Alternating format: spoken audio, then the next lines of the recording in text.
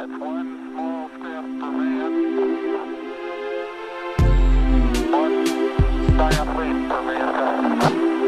Columbia, this is Houston,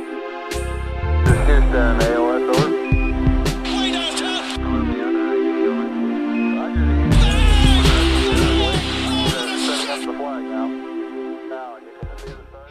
What's going on, folks? Welcome to another episode of the Knicks Wall Podcast. I'm your host, Kyle Maggio, here today with Mike Cortez and Eli Cohen. What's going on, guys? What's up, man? We're going to be joined in a little while by a very special guest. Eli, who was that guest? Matt Babcock of Babcock Hoops, former agent turned draft writer.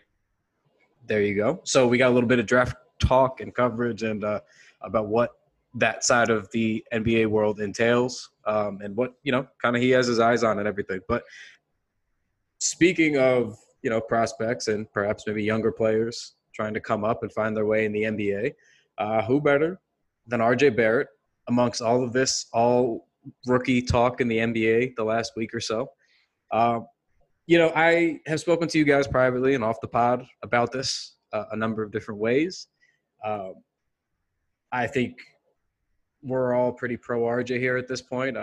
Me and Mike have been riding this train for a very long time. And even Eli is here now to help us stop the disrespect for RJ Barrett. And if you're wondering what we're referring to, some not official, but, people putting their all rookie teams together, whether it's Bleacher Report, Zach Lowe, Chris Herring, a friend of the pod, friend of the brand.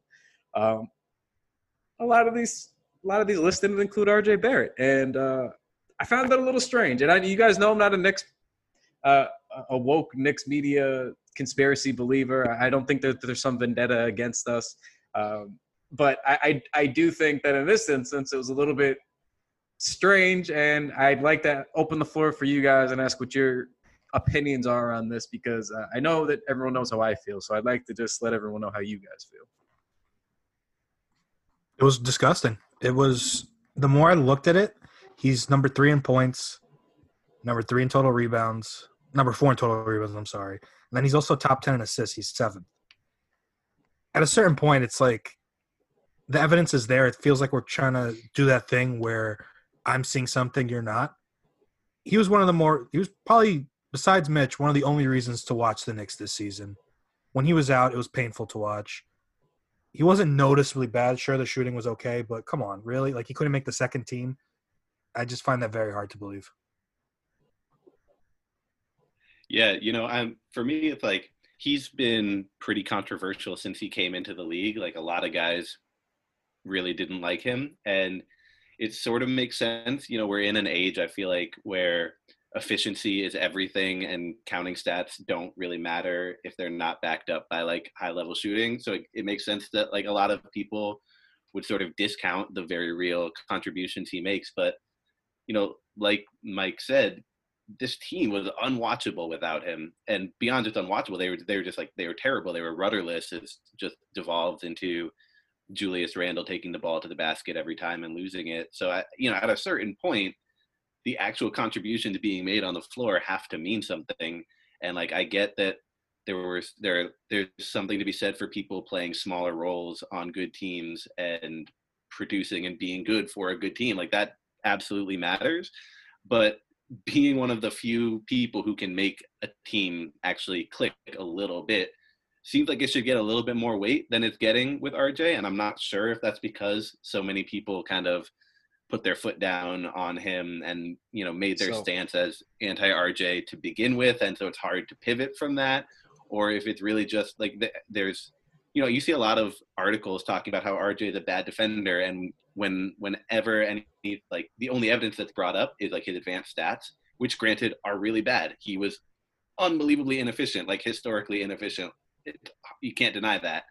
But, and I'm not even someone who's like, watch the games, don't just look at the stat sheet. But if you watch the games, he is not a terrible defender. He obviously is not a great defender, but he is, like, he works his ass off, and he makes rotations, he digs in. And there's a lot to be said for that. For someone who can do well-rounded contributions on a team that is just completely directionless. Like, I don't know. I think that, like, people, like, Zach Lowe acknowledges the situation that made it so hard for him, but I don't know if enough weight is put on the fact that he was out there just, like, struggling against not only the other team, but his own front office and his own team at times as well. Well, here's my thing too. Okay, it's counterintuitive for how they've led us to believe about things being important in the NBA. Like, for example, right? Like, I understand that shooting is always going to be king. I'm the first one to tell you that shooting and scoring is vital, right? However, again, and I brought this up too, I do think that everybody looking at the season sample is sort of discounting just a couple of really bad dips versus the couple of good, strong stretches that he had too, because he was a little bit streaky, but it was pretty bad and then really good. So we're still trying to find a rookie, find his consistency and flooring, footing in the NBA a little bit. So I don't put a ton of stock in those lows being as low as they were. And even still, finished the season at 32% after flirting with that sub 30 for a while. He was like 27, 28% during one of those bad dips, and he still turned it around to finish the season at 32%. But it's counterintuitive in the sense that they've also led us to believe that scoring isn't everything. You have to have a good all-around floor game. You have to, watch the subtle nuances of the game to see that all these little things that players can do to be impactful, whether they're hustling or, like you just said, Eli, making rotations or passes, like Mike, pointed to with him being top 10 in rookie assists, and he's a two-guard. I just don't know what we're doing anymore if we're not going to have an honest discussion about basketball. Like, I understand that you want to make cases for, guys who played smaller roles or good roles even on better teams. And again, I do think that matters. But when we're talking about an award like this, we're talking about generally just the best overall rookies in a vacuum that you would take, the best overall production over the course of the season. And if you look at the season totals that RJ Barrett had, this isn't just simply like saying, look at the counting stats, ignore the bad, but a lot of the bad advanced stats, and we know that advanced stats can be very faulty. That's not just an anti-stats Kyle take. That's if you use basketball stats actively, you know how bad and flawed a lot of these can be and how much context is needed to really accurately use them when we're talking about these things. Then you'd notice, like Eli said, like if it doesn't match up with him being a physical defender and, digging in and rotating properly most of the time, as good as a 19, 20-year-old is going to do, it just discounts a lot of those things that he brings to the table and brings, to the discussion here when we're talking about our rookie. And I don't like to get caught up on meaningless awards all that often, but this one particularly bothered me because it was pretty evident that nobody watched. Because everybody wants to – anybody else, even if they struggle with shooting, if they play good defense, if they're hustling, if they pass well, they're the love of NBA Twitter, right? They're the talk of the town because they're the new hipster favorite. Yeah, who cares if he doesn't shoot? Offenses and everything. Look at all these other things he does. Then an RJ Barrett comes in, he's passing, he's defending, he's rebounding, he's still scoring. He's struggling scoring, but he's still scoring. What else do you want from a kid who's 19, 20, coming into the worst offense, the worst franchise, and maybe the worst spacing situation in the league? Like, I don't know how you can accurately look at that and say there was 10 rookies better than him. I'm sorry. And what bothers me is call me biased, but it really does bother me this time. What bothers me is, okay, sometimes like Lowe's first team, Zion played 20 games. Whatever, Zion's going to be the first team. Eric Pascal, he played for a garbage Warriors team. RJ averaged more points than him. What else was Pascal doing that was that crazy that it caused the Warriors to have the worst record in the league? Like, we're kind of picking and choosing. Same thing with Kobe White and Tyler Herro. Tyler Herro probably got the Miami bump because he was good for Miami, and Miami's a good team. Kobe White just got hot a couple times. I mean, unless I'm missing something, if I'm misspeaking, guys, please call me out. But I think RJ Barrett's better all around. Kobe White got rewarded for his couple of hot stretches, and they totally glossed over all the other shit that was going on with him. But then RJ is getting punished for his hot stretches because if you take those, if he's getting punished for his cold stretches, if you take those dips from RJ, and we're only looking at him being hot at the end of the season, and that's why, White's getting a vote, then why isn't RJ? It's just – it's a very – and White shot worse, by the way. The double standards are abound this time, and that's about – like one or two, I can let things skate. Like normally you guys know how I am. Like, all right, I can see your point. Not that big of a deal, not the end of the world. But you're going to be this off this many times on this kind of discussion just with your own, like – logical reasoning, that's when it bothers me. I think it's just call it straight. Just call it straight. It's a couple biases working here. It's the kind of like LeBron Melo dynamic with RJ and Zion because whatever RJ does, whether people acknowledge it or not, it's always going to be like, well, Zion did this. Melo dealt with it his whole career.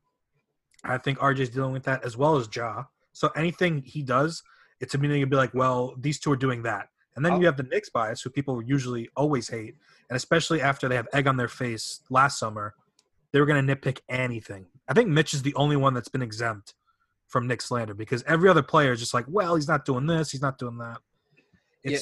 But the thing that gets me above all with these rookie awards is that they've always traditionally been like counting stat awards, right? Yes. They've always been, almost always been like, well, it's not that serious. It's just, the production for rookies is basically measured on, did you do the most stuff for your team this year? It's almost always given that way. Almost always. And it's just very strange to me that in this instance that RJ, they don't even want to put him in. Again, I'm not even saying he should be Rookie of the Year or in the discussion for Rookie of the Year or even first team. I am simply advocating. I want to clearly make my point. I am simply advocating that he deserved a spot on the second team this year. You could make the first team case if you really wanted to. Like I could if I really wanted to be insane about it. But I'm just trying to be a reasonable person to ask you to just. He should be on that second team. Just as a NBA fan, not even as a Knicks fan, as an NBA fan who watched so much of RJ Barrett and then had to read so much of what people said RJ Barrett was when he clearly was not that. It makes me very angry. Just at least watch the games a little bit more. Go back and watch the tape. Watch his minutes more closely. I don't know what you guys have to do, but please just stop misrepresenting. That's all that I'm asking. I don't even care that you guys get after him for the shooting percentages and everything, but like we got to stop pretending that he wasn't passing, he wasn't rebounding, he wasn't doing these things that other guards especially get praised for at a young age that he can't seemingly get a single compliment even. Look, normally I'm the wet blanket guy on this one. This time I'm with the Knicks outrage. This one really bothered me. No reason for it. No, it's a travesty. It's a travesty. Yeah, to go a step further, the lineup that he did play well in the preseason. We barely saw Fizdale, rarely played him with Robinson, Knox, Frank, and even Randall. I remember it was the Wizards game that lineup did really well, and they kind of just totally went away from it. Like Fizdale never brought that lineup back out. So I know Lowe acknowledged that it was a bad situation, but it was pretty pathetic. Not enough. It's like a hand wave. Like, oh yeah, I mean, yeah, it was the Knicks. It was bad, but what can you do? That's basically the gist I got from Lowe. Like if you're watching the game. I mean, like guys, Eli pointed out at the beginning, like you're watching RJ drive into multiple guys because there's no spacing, or you're watching him actively getting looked off for worse decisions by veteran players, and it really makes me wonder how much some of these guys actually do watch. Please just be a little bit more astute in your analysis because it was off base. It really that's what bugs me out. Lowe watches games. Like I know for a fact he does. Lowe watches a ton of games. That's what bugs me out about that. He does, but not enough, and not the Knicks here. I'd love to talk to him about this. He's dead wrong on this one. Well, to me, what it comes down to is I don't think that RJ necessarily separated himself from this pack of people who we see in the first and second team. I think we can say that. I think I don't know. I think we're only arguing for guys that we're thinking he definitively did separate himself from. I don't think he separated himself from the pack from Rui, Pascal, and Kobe White. I think that there's. How did he not separate himself from Pascal? Hold on. I think there's an argument to be made for any of them, and I think that there's a very good argument that RJ's situation depressed his numbers more than it should have. But I mean, if you look at just the numbers, and if you look at the role they played, Pascal came off the bench, and Kobe White came off the bench, right? And Terrence Davis came off the bench. But they're producing roughly equivalent things. But my thing is more that RJ seems to get dinged for stuff that the other people don't. If we're talking efficiency, Kobe shot worse from the field. Yep. Pascal and Rui both shot worse from three. So is it really just free throws that it comes down to? Because that doesn't make sense to me. But this is my point about he did separate himself. This is my point, because if it is just about so if they're only knocking him for his efficiency, right? Because that's the only real true knock. Having watched him all year, we can all pretty much agree that's the only real true knock. Because especially, and this is the point, if you go back to the counting stats, if he's top 5 in so many things, then what was he not doing production-wise? What was he not doing? Because he's there – what is he there for, steals? He's there for what, rebounds? He's there for passing? Also, how many games can you guys recall off the top of your head that RJ completely cost Also, the game? hold on, real quick too. And about the Pascal coming off the bench, he still started 26 games. So before the games got canceled, he started like half the season. So guys were starting too. So and he shot 29% from three, whereas RJ shot 32%. So again, similar overall counting stats output. But if RJ shot better from three, he played good defense. Like again, what is the penalization for RJ Barrett then, who started and had a bigger role and was a focal point? Put up some better numbers or some better parts of his game. To me, it's just again, what did he do then on a bad team? How did he get to first team? 14-4 and suspect shooting numbers. I mean, see, that's my question because I really do think that like it's not a balance. It's not a balanced argument. It's like RJ. So RJ basically just to crack second team in this point.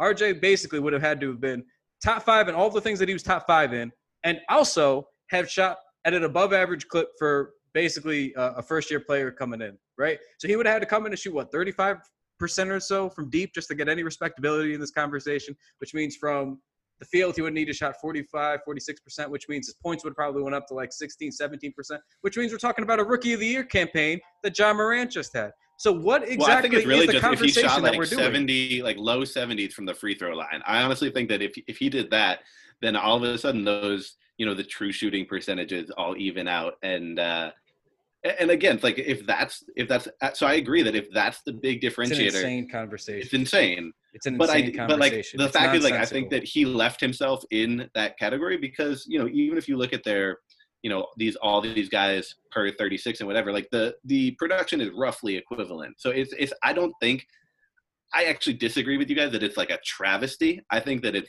kind of lame that he's getting judged by it. I know you do. I think it's weak that he's being judged by a slightly different standard. I don't think that it's some like, highway robbery, but I do think that I do question why he gets dinged for things that other people don't, and why his real strength seem to get diminished in comparison to other people who like I don't know what is Pascal like. He's a pretty good scorer, a bad shooter. I don't really know what. Yes. It's a travesty because of who is making the picks. It's a travesty because Zach Lowe, who I know watches games, is making the picks, and he decided watching 30 some odd games of Eric Pascal starting and just doing moderate production. These are guys that are supposed to value the basketball IQ, the nuances of the game. The guys who argued vehemently that Embiid and his monstrous 33, 34 games his rookie season weren't enough to offset the very pedestrian numbers from Malcolm Brogdon, who was just such a smart and impactful basketball player that it simply outweighed all those dominant producing numbers. So to me, it's just like the goalpost is never ending and where it gets moved to for who qualifies for certain things and who doesn't. You cannot convince me. And again, this is not an Eric Pascal diminishing campaign. This is just simply how did he get all the way up to first on such a bad team, looking at his season numbers, and like Eli put it, is it just the free throws then? Is it? Like, because if not, he's a power forward, then of course his overall field goal percentage is going to be up higher. He's near the rim a little bit more. So what exactly did he do? 4 rebounds for a power forward? That got rewarded? It's very silly. I don't know how that's to me is why it's a travesty. It's because you had to go to great lengths to boost other lesser guys up to give them sort of illogical, flimsy arguments that they have to stand on to simply disprove that RJ to prove that RJ is bad. It's just no matter which angle you come from, no matter which player that we could pick here, whether it's like a Terrence Davis or a Pascal, like different reasons for different guys here. It just doesn't make sense no matter which way you attack it, in my opinion, obviously. I would like the actual NBA ballot to come out and correctly do this, and people aren't insane, and RJ makes the list. But that is why I'm so flustered. It's such a smart guy making such different arguments seemingly across his list. Yeah, I mean, the guy for me that really, like, I completely agree with the Pascal thing. I don't understand how he's first team. And the Rui thing, like, I don't really see what separates Rui and RJ at all, like, in favor of Rui. Like, I mean, he shot worse. He attempted fewer threes. he's much worse on defense. He got more rebounds by a little bit, but like, and he was starting on a terrible team too. I just don't see, like, okay, you can say, yes, we'll go to the advanced stats, and they're slightly higher in Rui's case, although they're all still pretty bad. But yeah, like Rui, to me, he was supposed to be kind of like a stretch big who comes in and can shoot, and I thought he was much more disappointing than RJ did. Granted, I only watched the Wizards when they were playing someone more interesting, but like, yeah, it seems like the arguments made against RJ could be made against most of these guys, with the exception of like Terrence Davis. I do think, like, with Kobe White, it's really interesting because he did have an absolutely scorching stretch that was better than any stretch that RJ had, I think, in my opinion. Yeah. And where he really showed some, like, kind of change the floor potential, where you could be like, oh, this guy could actually be like someone who really affects your your game plan.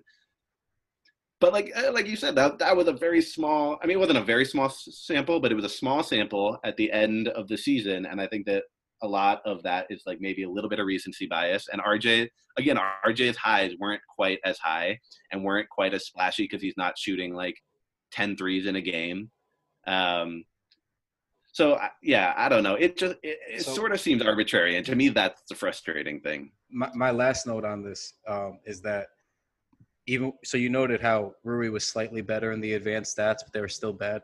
The other thing that folks have to start acknowledging is that, like, after the first, I forget where it is, but it's like, Eli, correct me if I'm wrong. After the first like 100 or so, the degrees of separation for like the bottom, like as you get towards the bottom of the list, like aren't very much. Like the things that swing those guys, like I know, especially from like the 300 to 400 range, like the things that separates those guys from like a 300 rank to a 400 rank are like minuscule.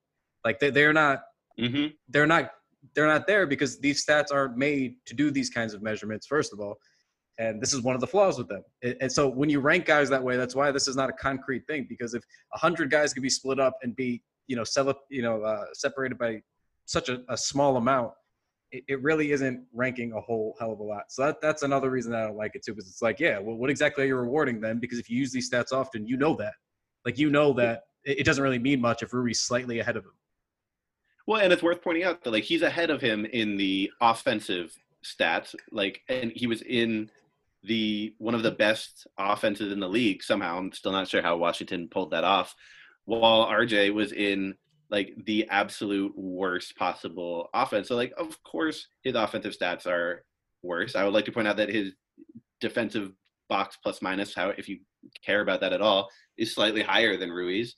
But like, I think that I honestly think that using advanced stats for rookies on terrible teams is kind of dumb anyway, just because, everything is stacked against them.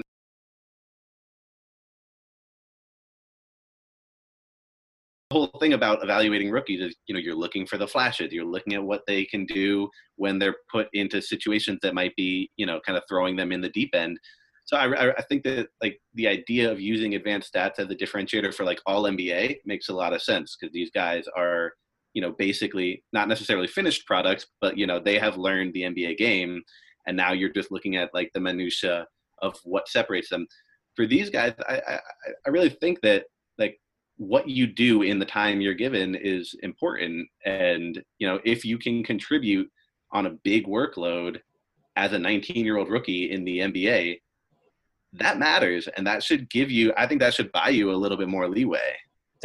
Thank you. And to a larger point, this is why I kind of get frustrated when people discredit even like certain volume scores. Like there's a skill in the workload that you can manage. These guys are getting drafted top 5, top 10, in RJ, Zion's case, top 3, because teams expect and intend you to have a large workload and excel at some point. And they want to get you those reps and having a larger workload. And even if the Knicks didn't do a good job of it at all, especially in prioritizing his development or maximizing, his floor game, but they still let him have the ball a decent amount of times to try to make something happen, and he did in a lot of those cases. And it just makes you wonder if he was on a better team, like what would have happened. But there is it does matter that you carry a workload like that. It does matter that you do more or you're asked to do more. It does, because we see it even with role players. Sometimes role players are asked to do a whole hell of a lot and they look terrible. And sometimes role players are asked to do a little bit and they look great. Like, we don't know with rookies quite yet. So they're sort of thrown into the fire. And yes, if you can manage a little bit more and, RJ ends up top 5 in almost everything that he's been doing out there. Yeah, it looks like he's, been busy because he has been busy on both sides of the ball. Like, sometimes it isn't just fool's gold with the counting stats. Like, sometimes you can actually go back to look at the advanced stats and be like, oh, maybe we missed something then. If he shows up in all these different areas, if he's checking all these different boxes, then maybe we missed something then. It seems like he was doing a whole lot there. That should be your first thought. Oh, RJ Barrett's on all these top 5 lists? Really? That's strange for somebody who supposedly stunk so bad. How is he? Well, surely he must have been playing 35 minutes. Oh, he wasn't playing 35 minutes a night. So how is he accumulating all these stats? Well, what is the purpose of him accumulating these stats then? For nothing? He's just out there top 5 and everything for nothing? It counts for nothing? It's just – I mean, technically he's doing it for the Knicks, so kind of. But I hear what you're saying, and it's interesting coming, off of like our last high-profile rookie being Porzingis, who was – obviously he was all rookie and was much better right away than RJ was. But, he was another guy who advanced stats always undersold. It always had him way – if you just looked at advanced stats, you would not think that he was an impactful player because he didn't rebound much in his first 2 years, right? And that alone just like tanked him in a lot of advanced stats. And, and now he's put on weight and he's starting to rebound. And it's just like – yeah, these guys are young and they make mistakes, and a lot of the time they don't know what the hell they're doing, which I think can also sometimes, give more weight to older players who come in. Like, if you look at the list, Clark, Pascal, Terrence Davis, Kendrick, they're all older guys. They're all older guys. PJ Washington, these guys all came in a few years older and like ready to contribute and on good situations. And so obviously that is going to, a rising tide raises all ships. Obviously that is going to help you out versus being a 19-year-old put in the worst possible situation. And it's just weird to me when people acknowledge that, like, especially like Zach Lowe acknowledges that multiple times, and he's done it throughout the season. He said, yeah, RJ's in the worst possible situation for him.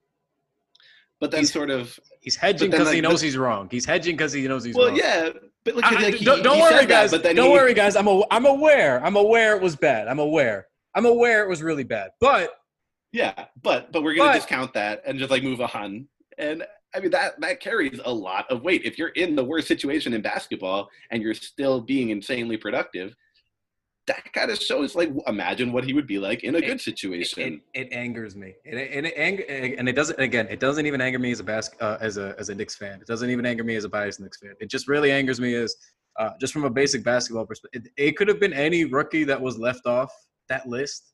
And I'm being totally serious. And if you guys see the things that I get angry about online, especially, then you would know that I'm being very serious here. It could have been almost anybody, and if they are showing up in top 5 everything, and the people that cover that team are always telling me, yeah, actually I don't know what this nonsense is about his defense, he's actually pretty good, and no matter who you speak to, that's consistent. And it's like, yeah, man, I'd be kind of annoyed too if all these people are saying like, oh, he's top 5 in all these categories, he played good defense. So what is it that we're missing? That just seems to be like the same question we're asking. What is it that we're missing? Like, I could have been I could have been annoyed for anybody. Efficiency rules everything. It's that's what it is. I feel like that we are in the age of efficiency being the end all and be all. Like, that is just what people are judged by right off the bat. And, then maybe we can take into account all the other things. But first and foremost, it's efficiency. And I think you lose a lot of it's working the texture. Yeah, exactly. And it's like what we were talking about before about like a volume scorer. People just act like that's a dirty word where, a volume scorer. I mean, we're playing basketball. I mean, we're not playing basketball. They're playing basketball. The point is to score the basketball. Like, volume scoring has a great place, and most teams need a volume scorer to become good. Stop this. Wait, Eli, I know, it's crazy. It's a crazy idea, right? Eli, hold on. So you're telling me I can't put 4 Frank Ntilikina's out there, 1 Mitchell Robinson, and expect to win games? I mean, you might win it at like 30-25, but Yeah, it turns out you actually need people to put the ball in the bucket. What a concept, man! What a It's crazy. Really, I'm floored by this. But I wish. And again, I try not to sound like a points per game truther or that efficiency doesn't matter, because you guys know that I'm big on that. You know, like Frank Ntilikina needs to not shoot like shit. Kevin Knox needs to not shoot like shit. RJ Barrett needs to mostly keep not shooting like shit. If what I think is going to be true for him, it's like. It's not hard, but it's also not the end all be all. Like if you're a Frank Ntilikina, right, and you defend, but you can't score, you don't pass enough, and I don't want to hear about the Frank passing through this. Can't really dribble. Okay, he can't really dribble. If he sees a trap, he's done. Okay, that's the guy where you look and go, oh well, he's averaging like 7, 2, and 1, and his shooting numbers stink. And oh, okay, maybe we do kind of get the full story. Maybe he's just a good defender, and then that's it. And then you can understand why the efficiency numbers aren't good.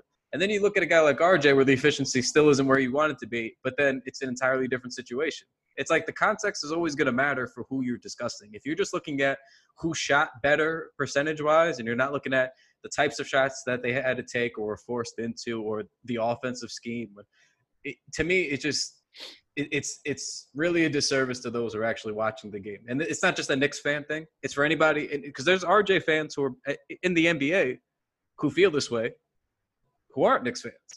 There's people who, and not many, but there are people like that. So if you're watching RJ Barrett play basketball consistently, you know what he brings to the table. That's all that I'm saying. You saw the full slate to some degree. I just think that, you know, like Eli put it, what are we missing and what is he getting penalized for that the others aren't, I think is the best way to put it. And if it really is efficiency, I continue to ask my media, you know, friends and colleagues, and everybody's got to do better. If we're only still in 2020 and we're doing all this efficiency end all be all, do better or at least be consistent and look at that list before you make that argument, because it's not right. But alas, well, here's the one thing I wonder is, what? You know, for a guy who has been, you know, an elite prospect for his entire life. You know, he was the number 1 pick projected coming into the college season before Zion obviously overtook him.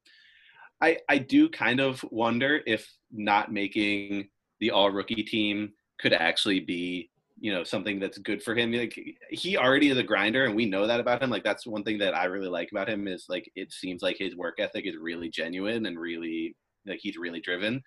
But having that extra little chip on his shoulder, that like little desire to prove people wrong, is not necessarily the worst thing. So I will be interested to see if he doesn't get an all rookie spot, how that kind of, like, I'm sure he'll come out and say something, and I'm sure it's gonna be diplomatic because he's super polished and, you know, talks like a politician out there. But I do think that there is a sense that it could maybe not be the worst thing in the world for him to miss out on that and to come into next season really with a whole, like, you know, me against the world kind of mentality. I don't know. I'll be interested to see how he responds. Yeah, the last thing that I want to say here too is that the thing that bothers me about like the low picks are like the thing. I'm gonna just read what he said about Kobe White, and then you tell me if that sounds like somebody that he's endorsing for a pick or somebody he's desperately trying to make fit into that pick. This is it, okay? I didn't particularly enjoy watching White's hoggish chucking, but he averaged 20 points at 4.5 dimes over his last 15 games, I guess because we're only going to consider 15 games out of his 60-ish game season, while shooting 37% from deep on 8 attempts. The pull-up three is a career-making shot, and White looks like he might have a decent one based off 15 games that we're going off of here. He's not a bad playmaker when he remembers passing is legal. So he's a hoggish. Very lukewarm. He's a hoggish chucker. We're going off 15 games, and he's not a bad playmaker when he remembers passing is legal after having called him a hoggish chucker. That guy, and that's not even getting into the fact that his defense is atrocious. Like, doesn't even try. Atrocious on a miserable team, and off of 15 games, he got a Zach Lowe pick. Like that's the stuff that bothers me though. Because so why can't you use the headband row stretch if you want to go like? That's what I'm saying, Mike. It doesn't work that way. I don't know why, but it doesn't work that way. I'm starting to think, like, just off that paragraph alone, I'm starting to think it's just future projection, and he's just not high on – he's just bearish on RJ for the future, which is – he's entitled to his opinion. He's a smart guy. But rookie season is this year. You telling me Kobe White? So if we're doing a redraft, that's the way I think about it. If we're doing a redraft, all these guys are going before RJ. Get the hell out of here. This is the thing that gets me though on his RJ point, because I don't want this to just be stuff that we say that Lowe said and not his actual words. I want to sprinkle in a couple little things that he actually said. So for RJ, he said, but his case ends at points per game. So he could have said nothing after that sentence, and it already would have been laughably wrong. But again, I digress, and I'll continue here. He ranks among the half dozen worst rookies in most advanced stats. He shot 43% on twos and 61% from the line. Again, now we're not even bringing up the three-point shooting, which he actually got back towards respectability towards the end here. And he just seems to, for whatever reason, keep comparing him against Rui Hachimura for his scoring and his percentages from two-point range, which is weird because Hachimura is always at the rim a little bit more based on his position. But again, I digress. So I don't really know what Zach Lowe's point was. That's my big problem here. If it was a little bit more concise and it made sense, but if you're saying his point, if the case ends at points per game and you're comparing him against Rui, and then Kobe White makes it based off a 15-game stretch, this feels very lazy to me. This feels very lazy to me. I don't, because it doesn't make sense. I get angry by when there's no logic. There's no logic here. There's no true logic other than I didn't watch enough RJ Barrett. I didn't care to watch enough RJ Barrett. And based off of me checking Basketball Reference this morning as I went to make my picks and lock them in, I'm going to pop in Kobe White. That's the vibe that I get from this. And I hate that I even have to say it about him. And I get watching the Knicks are a chore, especially if they're not your favorite team, which is fine. But don't, like, that whole Kobe paragraph is just gross. It's gross. Because it's acknowledging it's like, okay, I'm kind of shooting the shit at this point. So for me, just like the one thing, like, okay, I agree with everything you're saying, except for like, I'm 100% sure Zach Lowe has watched a bunch of Knicks games this year because he's like a sadist in that way and watches more tape than probably anyone. To me, what it strikes me as is like these guys are all clustered together, and he just found like sort of the easiest possible rationale. Like, I have all these guys. I'm not sure which one I want to choose. All right, let's just go to basketballreference.com. So I don't think it's that he's not watching. Rui is a power forward that he's comparing to RJ Barrett on multiple occasions for scoring and shooting percentages. It's an illogical argument on numerous fronts. Like, so even if he is watching, then it's even worse, because if you watched all of RJ and this is the argument that you have for him at the end of it, what then you should have just left him. You shouldn't have even touched on it then. You shouldn't have even explained, because this doesn't make sense. Why are you comparing a power forward to him multiple times? Can anybody answer that question? Why would comparing a rookie power forward multiple times, other than he's a rookie and on the second team? Honestly, why would that be your? So wouldn't Kobe White have been a little bit more reasonable then? If you're going off, would have made a lot more sense. Would have made a lot more sense, and even then, Kobe stinks. So it should have been a no-brainer. It bothers me. It bothers me because I expect more from Zach Lowe, a guy that I've always trusted his opinion, and I still do. I still do. Fair, I just don't like this. This is bad. This is bad. Right, but to be fair, he also mentioned Mitchell Robinson for Sixth Man of the Year, which I forgot until just now. My cooler head finally prevailed. So he is watching the games. It's just, I don't know. Then to me, that's just confirmation bias. That I just thought RJ Barrett was going to be bad. His case ends at points per game. He was bad, like I said he'd be. And I'm sorry, Knicks fans, that's all I've got. It's just not. But what bothers me is his case ending at points per game is that's ridiculous. My issue is, like, if this was any blogger, if this was anybody online, I wouldn't have cared. When you're Zach Lowe and you're like the gatekeeper of like the smart NBA take, you can't be the guy saying his case ends at points per game if you watch his entire season and you watch him do all those things. That's what I don't like. Completely involved in every game. Because now you're outright lying. Like, to me, that's the issue. You're outright lying about things that have happened to people. So now everybody's going to look at this and go, RJ shot like shit. His case ends at points per game, which means he's an empty stats chucker who doesn't pass or do anything else, and that's going to be the runaway from it. Like, tell the story the right way or don't tell it at all. If you're going to use the advanced stats, then you should be able to tell all the right context for it too. All that I ask.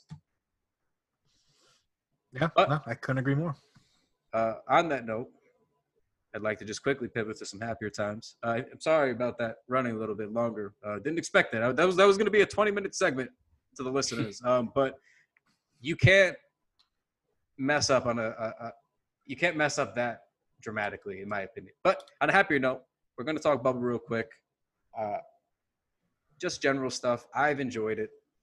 I want to I don't even have a topic for this because the games have all been mostly very good.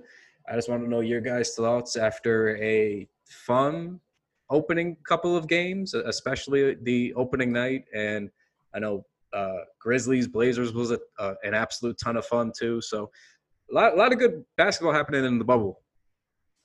Yeah. So 3 things. 1, anyone who said Melo was done, you can eat a you know what.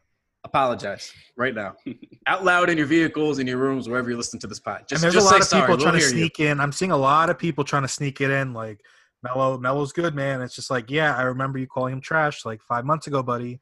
Watch it. Like, anyway. 2, Devin Booker is the Devin Booker super trade that I tried to push on you guys 2-3 weeks ago. Yep. That was probably one of my stupider takes because the Suns are actually very enjoyable and look like a real basketball team that's fun to watch. Really fun. Yeah, he's not really going fun. anywhere. And then 3, I have a tie for 3rd. Alvin Gentry, what are you doing with Zion Williamson? Even if you have a minutes limit, we talked about it before the pod. Even if you have 15 minutes, my man, you have 3 minutes left, right? Save that to the end. What are you doing? And then kind of a that's bonus. the thing I don't understand. More than just play him. Why not just save it for when you really need it? Yeah. Do you understand the advantage a fresh Zion Williamson would have on a bunch of tired legs? Like, you can't be that dumb. You really just can't be that dumb. I don't in his defense, and Alvin There's no defense. In Alvin Gentry and only Alvin Gentry's defense, when they've asked him about this at the press conferences, he seems fed the fuck up. He seems very annoyed about not being able to play Zion. So I think this is no way. So you think they're saying don't play in the last 2 minutes? Yeah, I 100%. It doesn't make any sense. Okay. Whoever says that deserves to be fired. Okay. This is my thing. They just had Griffin on TV doing the spiel to explain the Zion situation because people are outraged. And what was his excuse? He's on there basically saying, and citing, and again, not passing off, he's citing that the medical team, the staff, they've all came to this decision, and it's not just for Zion, it's for any player who goes through a situation like this, is what Griffin said, is that they'd have to take a precautious, way about ramping things back up, and everybody would be watched in such a way. And I to a degree, sure, right? I'm sure that happens for everybody. For Zion, of course, I know he's BSing a little bit here because for Zion, of course, it's going to happen more. He's your crown jewel. Of course, you're going to protect him more. So to me, it made them just sound like, well, our medical team, they put together this really detailed, this good plan, and it's got to go exactly how they said. And, basically they're all just saying, like, that's the science. Like, you guys can argue with science. And to that I say, you can. He's 19 years old. He's built like a Mack truck. The entire NBA conspired to get you guys the schedule that you needed to have a fighting chance to get to the playoffs. The whole reason the Blazers – face LeBron James. The whole reason the Blazers, the Kings, the Suns are even in the bubble right now. So Zion has a chance to get a playoff spot. And you're going to stare me in the face and tell me that when you're playing for meaningful games, the 19-year-old, the refrigerator on wheels, Zion Williamson, he can't play 2 minutes to close the game out. And even if it was 2 additional minutes, I wouldn't have had a problem with it. But to Eli's point too, then, Mike and Eli, you got to play him towards the end of the game. You got to make sure that he's available no matter what for that break in case you need him for those extra couple minutes to close the game out. On a number of fronts, today doesn't matter. They're getting just embarrassed. Mollywopped by the Clippers. Today doesn't matter. But it was that previous game that was so disheartening. Such a fun game. It was, Jazz, Pelicans. It was a lot of fun, back and forth, big runs both ways. Ingram was having a great first half, and the Jazz are coming back, and Mitchell comes down late because he's a gamer. And it was great. It was great. And then, what would have made it better was Zion Williamson playing a meaningful game to close the game out. Even if they lose, give Zion a chance. How do you let Rudy Gobert close a game out on you? Like, come on. My question is, how does Zion go through an entire, even a 15-minute game without getting a single rebound? That's honestly the part that I don't understand. Like, how did that happen? I'm just so caught up on the minutes, I completely forgot about that. Yeah, I don't know. It's gross, and it's just shove your detailed plan where the sun don't shine, man. Just play the guy. I will say though, on the bubble note, I did want to touch on this because we're going to talk about Melo. We're going to talk about Ja. We're going to talk about all the guys that we normally talk about because we love them and they're a lot of fun. I want to give DeAndre Ayton some shine on this podcast. I'm going to be the Oh, guy. I'm going to plant okay. my flag. DeAndre Ayton needs some love. All Oh, right. he's good. He's more than good. He's damn good. He's shooting threes. He's a menace at the rim. We have to start talking about DeAndre Ayton, all right? Nobody's doing it. I know it's not sexy. We're not supposed to give the big men love in 2020. I understand that. He was in the same draft as Luka. We can only focus on Luka. I'm aware, but he has been great. And I understand that they washed the Wizards, which is not anything special with the current situation of the Wizards lineup, and especially without Bradley Beal. But he looked really good, man. And he's been doing this a lot of the year. I know Eli's with me here, but he's looked good. He's looked good, and people got to start giving him his respect. I love seeing him eat the other night. He was just knocking down those shots from deep. He was putting on an absolute clinic all game. I want to see more of it. That kid is good. I'm excited to see what he does. Suns are fun, man. Yeah, but he, Booker, and Bridges are gonna get them to the playoffs for the next few years. I like think. Cam Maybe Johnson, not next too. year, but Cam Johnson has been better. Like everyone gave the Suns shit for Cam Johnson, but he's been a good role player for them. Yeah, no, 100%. And now I want to bounce a question off you guys because going back to that Booker pod, which is probably one of my worst takes in recent memory, Mitchell was brought up as a star. I'm seeing a lot of Mitchell slander on the timeline today, I've seen him called Tony Roten. I've seen him called a couple other things. Do you think he's a number one option? Because it looks like he's on the bad side of Twitter, which isn't always a bad thing technically. He could be. And this I is think he's the number.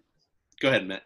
I was just gonna say, look, I think often with young players, like we sort of do with the Ben Simmons and Embiid stuff, when they exceed our initial expectations in such a dramatic fashion, like those guys where they're all stars in their first couple years, we then basically say like, you got to get better again quickly, or else like that's it. And it was like flash in the pan kind of stuff, you know.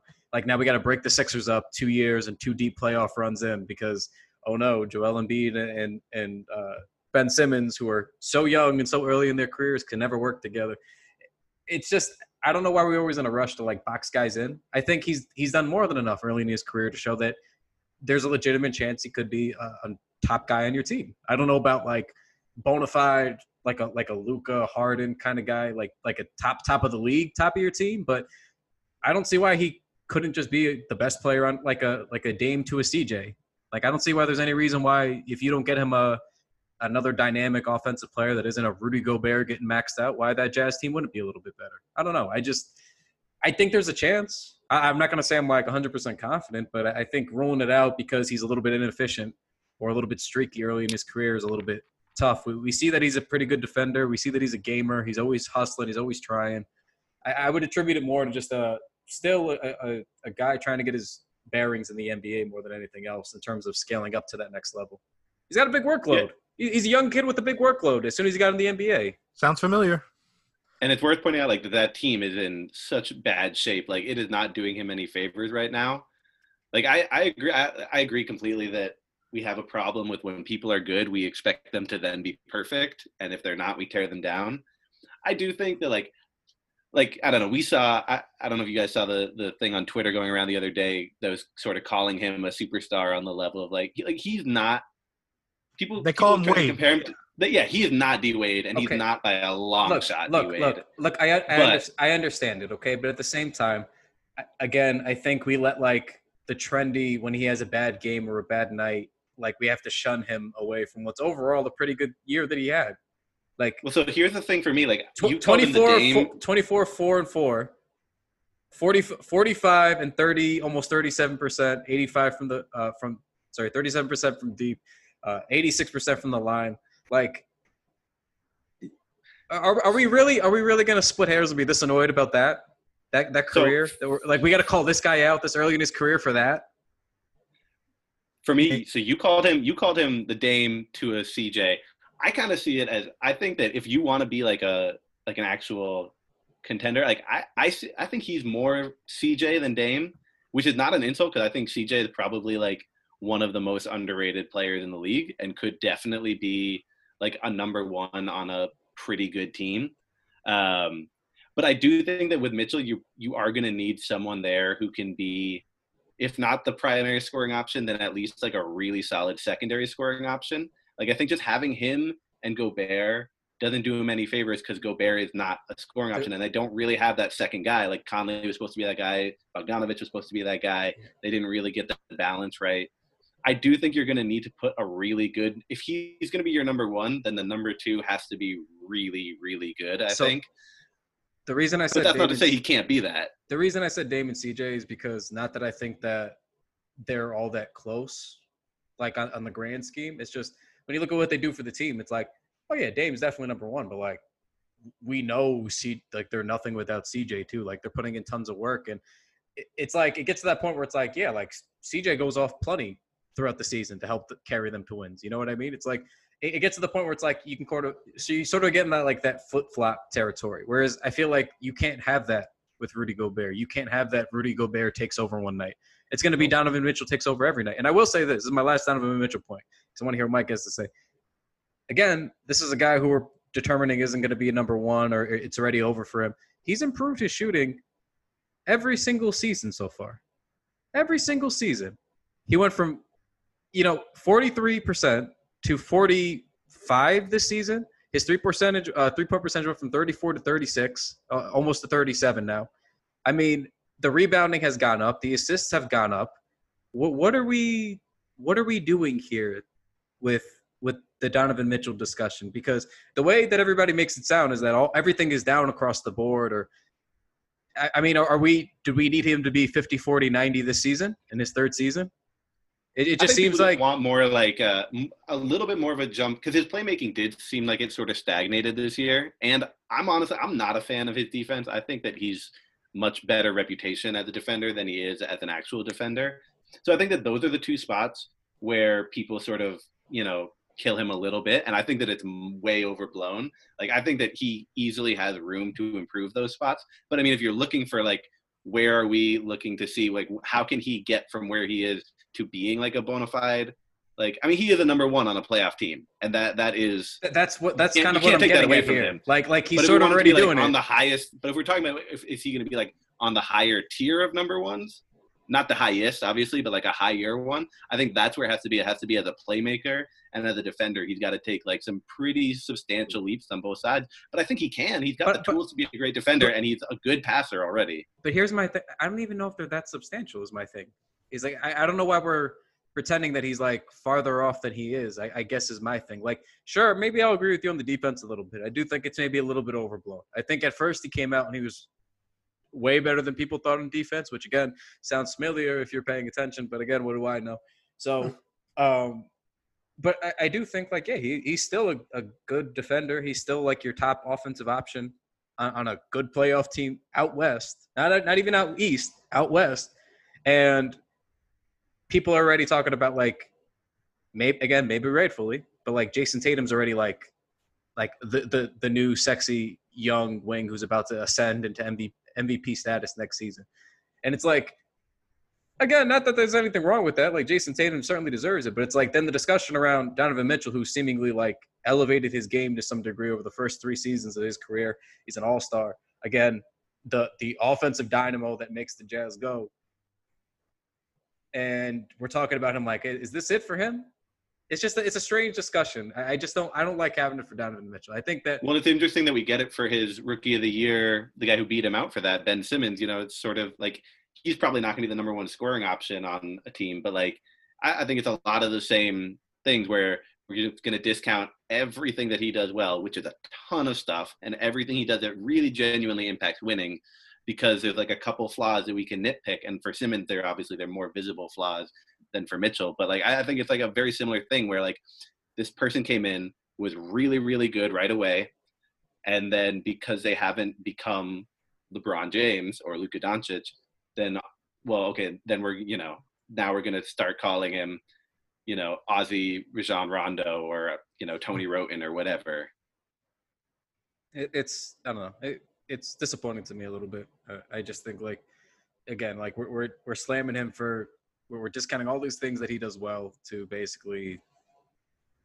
I just don't really know what the point of it is anymore. Yeah. Like guys come in, exceed expectations immediately, only to then get slammed for then having exceeded the expectations. Like I don't know that many guys again, other than like LeBron or, a Luka who comes in and is just like, all right, well, I'm just immediately a superstar. And even then, everybody talks about Luka. He's top 5 this year, right? Top offense in the league. Mm-hmm. They're a worse seed than the Jazz, which is led by Donovan Mitchell. Yeah, and So Yeah, well, so I mean, I think it's a thing. It's like a problem. One of the huge things, and it's more than just in the way we talk about sports, but like we love to build people up when they're like the slightly underdogs or when they exceed expectations. But then as soon as they're the established talent, well, then we start tearing them down. And like then Very anything silly. that's not perfection has to be, you know, a huge gaping flaw. And I think we see that a lot. Like I mean, we saw that like the Warriors when they got really good, everyone called them America's team. And then during the 73-win season, they became the villains, right? And we started tearing them down, and Steph Curry started getting torn down. And like this is what we do. We build them up, and then once they're built up high enough, once we put them on that pedestal, well, then we rip it out from under them and we start hating them because they're too good. Very sad, one man. one All-Star appearance, 20-point scorer every year in the league. So What are we it's- really complaining about? I don't know, man. All hope is lost for him, I guess. As we sit here in our poverty franchise, Yeah, it's it's I don't amazing. know. It's the same thing with the Zach LaVine. It's like, yeah, I'm in the school of thought that if you're going to be really, really good, like championship level good, you're going to need a very So- dominant wing player, which The thi- Mitchell isn't. The thing, though, right, is like it makes sense in certain contexts. Like I think, for example, right, it was unfair a little bit to Devin Booker the first couple of years, right? But Devin Booker, at least you can try to like make that argument. Like, okay, he can score, but the Suns haven't been successful. The roster has stunk, but they haven't been that successful. Like he really needs to start proving it. Okay, so then they go and get him some vets, and now they're starting to get in contention. But like to me, that's a guy who like you can at least, even if it's a little unfair, you can't really scoff at it when people raise those criticisms because you're like, okay, well, okay, it's fair. It's fair. We haven't had enough team success. We haven't seen enough out of him. Maybe he's got a little bit more growth to go. But then it's like, then Donovan Mitchell. It's like, all right, well, they're in the playoffs all the time. He's starting almost every game. He's like Mike said, 20-point per game scorer right off the bat. Good defense right off the bat. You know, at least league average from deep. We're almost right off the bat. It's like I don't know what, like I don't know why like everybody needs to have a teardown phase. I don't know why everybody can't just sort of slowly ascend on their own. It's a very strange dynamic that we have with a lot of these players. It's just it's not fun, man. Just enjoy Donovan Mitchell. That's a good I feel player. like it's just to bring this full circle from RJ to Mitchell. It's like scoring doesn't matter anymore. It's like last time I checked, that's the most important thing in basketball, is it not? I still love that the scoring doesn't matter thing for RJ Barrett while you ignore that he was top 5 in all the other categories. Like that's my favorite. I want to leave the people with that part on Zach Lowe. The argument for RJ Barrett ends at his points per game, despite that he was in top 5 in virtually everything else in assists and rebounding, steals, scoring. It begins and ends with his points per game. Zach Lowe, ESPN. Yeah. So on that note, that is our pro RJ on the All NBA rookie second team argument, not even first team, second team argument. So I hope you guys enjoyed that. You should. Oh, wait. Before we leave, Oh, what? Chris Porzingis played well, guys. Just accept it. He did. I just want to leave it on that. Nothing Yeah, more. So I will say, and Eli, I want to hear your thoughts quickly on this, but this is between me and the listeners real quick. About a year and a half ago, we had an emergency podcast about the Kristaps Porzingis trade. I was very angry about it, and my mentions were flooded with why the Knicks made the right move and why I needed to move on and get over it because he's always going to be injured. Okay, and again, anything can happen. I will give Which you is that. a laughable argument. And anything can happen, right? But like, for the love of God, guys, just admit that the trade was bad. Just admit it. I'm not saying that. I'm saying that nothing can be salvaged from the trade. That not a single pick was going to work out in any capacity. Although I personally believe it won't. From the Mavs picks. Okay, but please admit it. Like Those whack-ass Dennis Smith Jr. I love Dennis Smith Jr. I believe in him as a prospect. It just has not worked out yet. He has not been good enough, right? The picks are lottery protected, and they just had the Mavs surrounded by Luka and KP. Just had the best offense in the league. They're in the playoffs out west right now. I don't see any reason based off who Luka is to believe that isn't going to continue, right? They should probably be a pretty comfy playoff team for quite some time. But again, anything can happen. Of course. But just guys, like, just for the love of God, admit it. Just admit that it was a bad trade. It was short-sighted. They didn't get the stars they wanted. It imploded. Everybody wants us to move on, but you guys yelled at me a year ago, and I want apologies. Just say sorry. Just say you were wrong. Just say the trade stinks. That's all I'm asking for. I'm not happy about it either. Yeah, It's I'm not with you, some man. happy thing. I've actually been on the record. I've been on the record as saying that this could be like the most disastrous trade that the Knicks have ever made, which It considering absolutely how is. many disastrous trades, and it's not just about what they got back. Yes, you could magically hit on a LeBron James at 26 with the Dallas pick and Sure, everything yeah. looks good. Those odds are so low, but it's not just about what they got back. It's about the process, and the process of that trade was horrendous. What they got back, when they did it, how cocky they were about getting two players who were like the two most flighty and indecisive players in the league. Everything about that trade was disastrous. And I get that Knicks fans are really salty about it, and they just want to pretend that he's going to suck forever, and that, oh, well, he's got bad efficiency, so that means that his 39, 15, and 3 threes, which, hasn't been done except for I think Giannis and Harden are the only two people to do it in the last 5 years. It is an absolutely devastating move that set the franchise back so much. And the only reason that they had to do it was to get rid of the terrible contracts that they signed. So it's disastrous moves compounding on disastrous moves. So people are like, oh, well, they had to get rid of Tim Hardaway Jr. They signed Tim Hardaway Jr. You don't get credit for doing a bad move to clean up your earlier bad move. I'm sorry. Oh, yes. And then you say, okay, well, he didn't want to be here. The team alienated him. That is not an argument in favor of the front office. You have to make it work with your star player. That's why you draft star players, is so you can figure out how to make it work to create a winning team around them. And lastly, the Knicks had all the leverage. For the love of God, I don't know how many times I need to make this point. Just because he demands a trade doesn't mean anything. You make him sign that qualifying offer. He's 7'3". He's 7'3", coming off an ACL injury. The closest thing you had to a franchise player. No healthy player has ever turned that max down, Mike. And this is you can just promise him a sign and trade if you have to. Just promise him a sign and trade. But even still, okay, 7'3", sir, coming off the ACL tear. You really don't want to be here that bad? Who can pull it from half court? You're gonna turn down 150, or even if we don't offer you the max, you're gonna turn down 140, 130 million, whatever that max-ish thing would have looked like. Okay, then turn that down. Take the qualifying offer coming off an ACL tear. See how that goes for you. Yeah, okay. That's how that conversation goes. We're not scared of you. We want you to be here. We want to sign you. We're gonna prove it to you. But for basically them to be like, hey, we don't want to sign you because we have some injury concerns, and then he's like, well, I don't want to be here. And then it's like, all right, well, we're just gonna trade you to the Mavs, who picked up the phone first. It was which could have been done on draft night, but and the fact that teams said that they did not get a chance to make an offer, to me, just completely just solidifies how terrible the process was. Because if you're not going to every single team in the league and being like, we have Porzingis on the block, what are you going to give us? If you're not doing that for your star draft player who is 21 years old and just made an all-star team, what would have happened? But it does matter that you carry a workload like that. It does matter that you do more, or you're asked to do more. It does, because we see it even with role players. Sometimes role players are asked to do a whole hell of a lot, and they look terrible. And sometimes role players are asked to do a little bit, and they look great. We don't know with rookies quite yet. So they're sort of thrown into the fire. And yes, if you can manage a little bit more, and RJ ends up top 5 in almost everything that he's been doing out there. Yeah, it looks like he's, been busy because he has been busy on both sides of the ball. Sometimes it isn't just fool's gold with the counting stats. Sometimes you can actually go back to look at the advanced stats and be like, oh, maybe we missed something then. If he shows up in all these different areas, if he's checking all these different boxes, then maybe we missed something then. It seems like he was doing a whole lot there. That should be your first thought. Oh, RJ Barrett's on all these top 5 lists? Really? That's strange for somebody who supposedly stunk so bad. How is he? Well, surely he must have been playing 35 minutes. Oh, he wasn't playing 35 minutes a night. So how is he accumulating all these stats?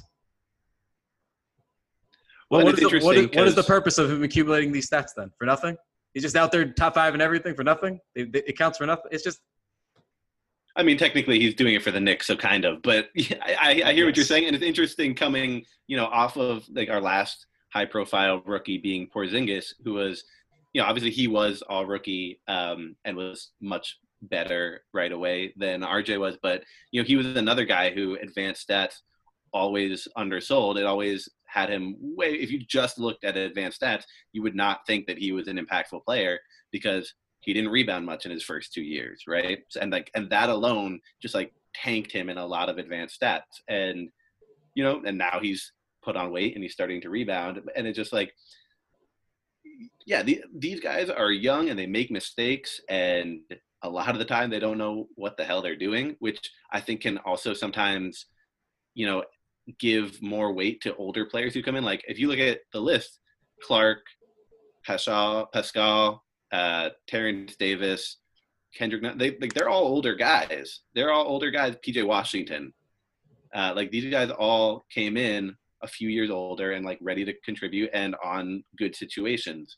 And so obviously that is going to, a rising tide raises all ships. Obviously that is going to help you out versus being a 19-year-old put in the worst possible situation. And it's just weird to me when people acknowledge that, like, especially like Zach Lowe acknowledges that multiple times, and he's done it throughout the season. He said, yeah, RJ is in the worst possible situation for him. But then he's hedging because he knows he's wrong. He's hedging because he knows he's wrong. Well, yeah, but don't worry, guys. Don't worry, guys. I'm aware. I'm aware it was bad. I'm aware it was really bad. But but we're gonna discount that and just like move on. And I mean that carries a lot of weight. If you're in the worst situation in basketball and you're still being insanely productive, that kind of shows, like, imagine what he would be like in a good situation. It angers me, and it doesn't. Again, it doesn't even anger me as a Knicks fan. It doesn't even anger me as a biased Knicks fan. It just really angers me as just from a basic basketball perspective. It could have been any rookie that was left off that list.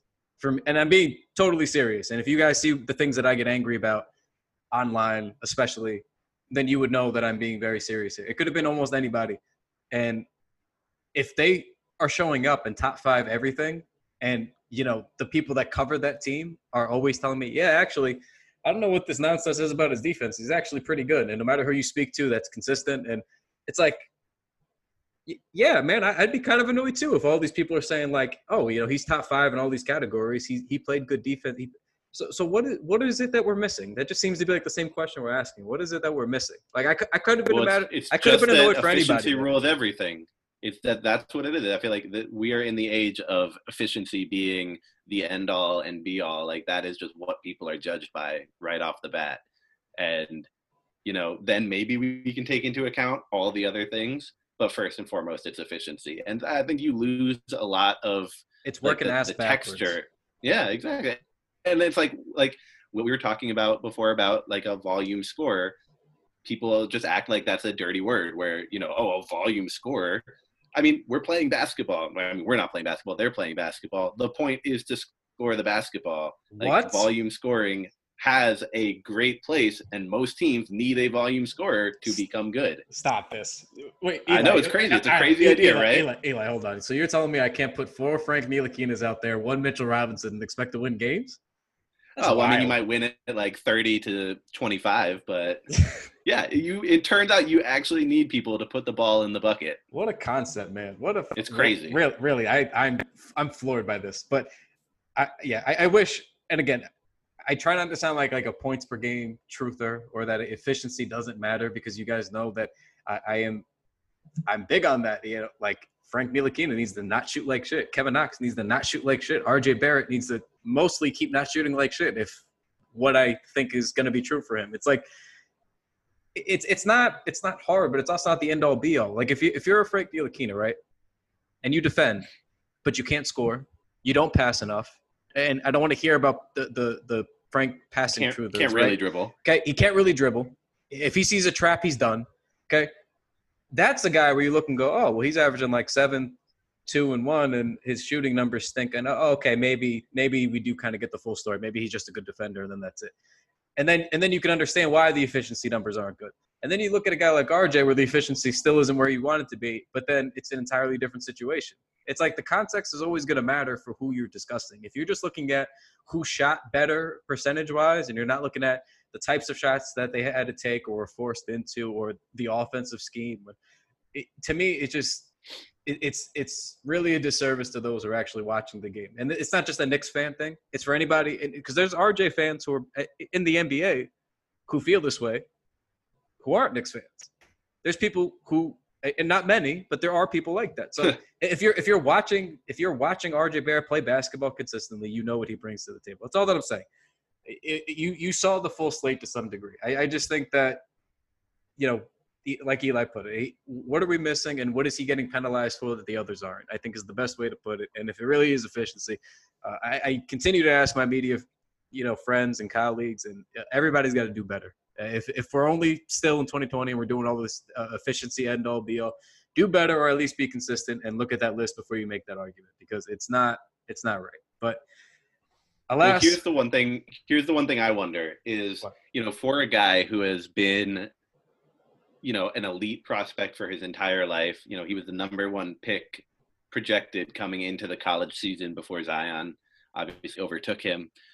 I do kind of wonder if not making the all-rookie team could actually be, something that's good for him. Like, he already is a grinder, and we know that about him. Like, that's one thing that I really like about him is, like, it seems like his work ethic is really genuine and really, like, he's really driven.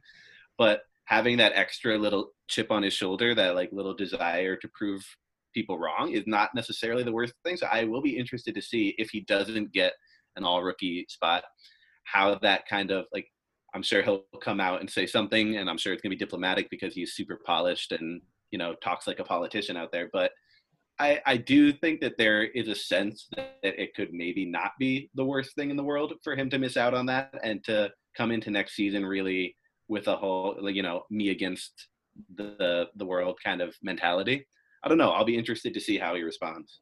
Yeah, the last thing that I want to say here too is that the thing that bothers me about, like, the low picks are, like, the thing. I'm going to just read what he said about Kobe White, and then you tell me if that sounds like somebody that he's endorsing for a pick or somebody he's desperately trying to make fit into that pick.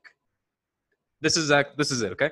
I didn't particularly enjoy watching White's hoggish chucking, but he averaged 20 points at 4.5 dimes over his last 15 games, I guess because we're only going to consider 15 games out of his 60-ish game season, while shooting 37% from deep on 8 attempts. The pull-up three is a career-making shot, and White looks like he might have a decent one based off 15 games that we're going off of here. He's not a bad playmaker when he remembers passing is legal. So he's a hoggish. Very lukewarm. He's a hoggish chucker. We're going off 15 games, and he's not a bad playmaker when he remembers passing is legal after having called him a hoggish chucker. That guy, and that's not even getting into the fact that his defense is atrocious. Like, doesn't even try. Atrocious on a miserable team, and off of 15 games, he got a Zach Lowe pick. Like that's the stuff that bothers me though. Because so why can't you use the headband row stretch if you want to go like? That's what I'm saying, Mike. It doesn't work that way. I don't know why, but it doesn't work that way. I'm starting to think, like, just off that paragraph alone, I'm starting to think it's just future projection, and he's just not high on – he's just bearish on RJ for the future, which is – he's entitled to his opinion. He's a smart guy. But rookie season is this year. You're telling me Kobe White – so if we're doing a redraft, that's the way I think about it. If we're doing a redraft, all these guys are going before RJ? Get the hell out of here. This is the thing that gets me, though, on his RJ point, because I don't want this to just be stuff that we say that Lowe said and not his actual words. I want to sprinkle in a couple little things that he actually said. So for RJ, he said, but his case ends at points per game. So he could have said nothing after that sentence, and it already would have been laughably wrong. But, again, I digress, and I'll continue here. He ranks among the half dozen worst rookies in most advanced stats. He shot 43% on twos and 61% from the line. Again, now we're not even bringing up the three-point shooting, which he actually got back towards respectability towards the end here. And he just seems to, for whatever reason, keep comparing him against Rui Hachimura for his scoring and his percentages from two-point range, which is weird because Hachimura is always at the rim a little bit more based on his position. But again, I digress. So I don't really know what Zach Lowe's point was. That's my big problem here. If it was a little bit more concise and it made sense, but if you're saying his point, if the case ends at points per game and you're comparing him against Rui and then Kobe White makes it based off a 15-game stretch, this feels very lazy to me.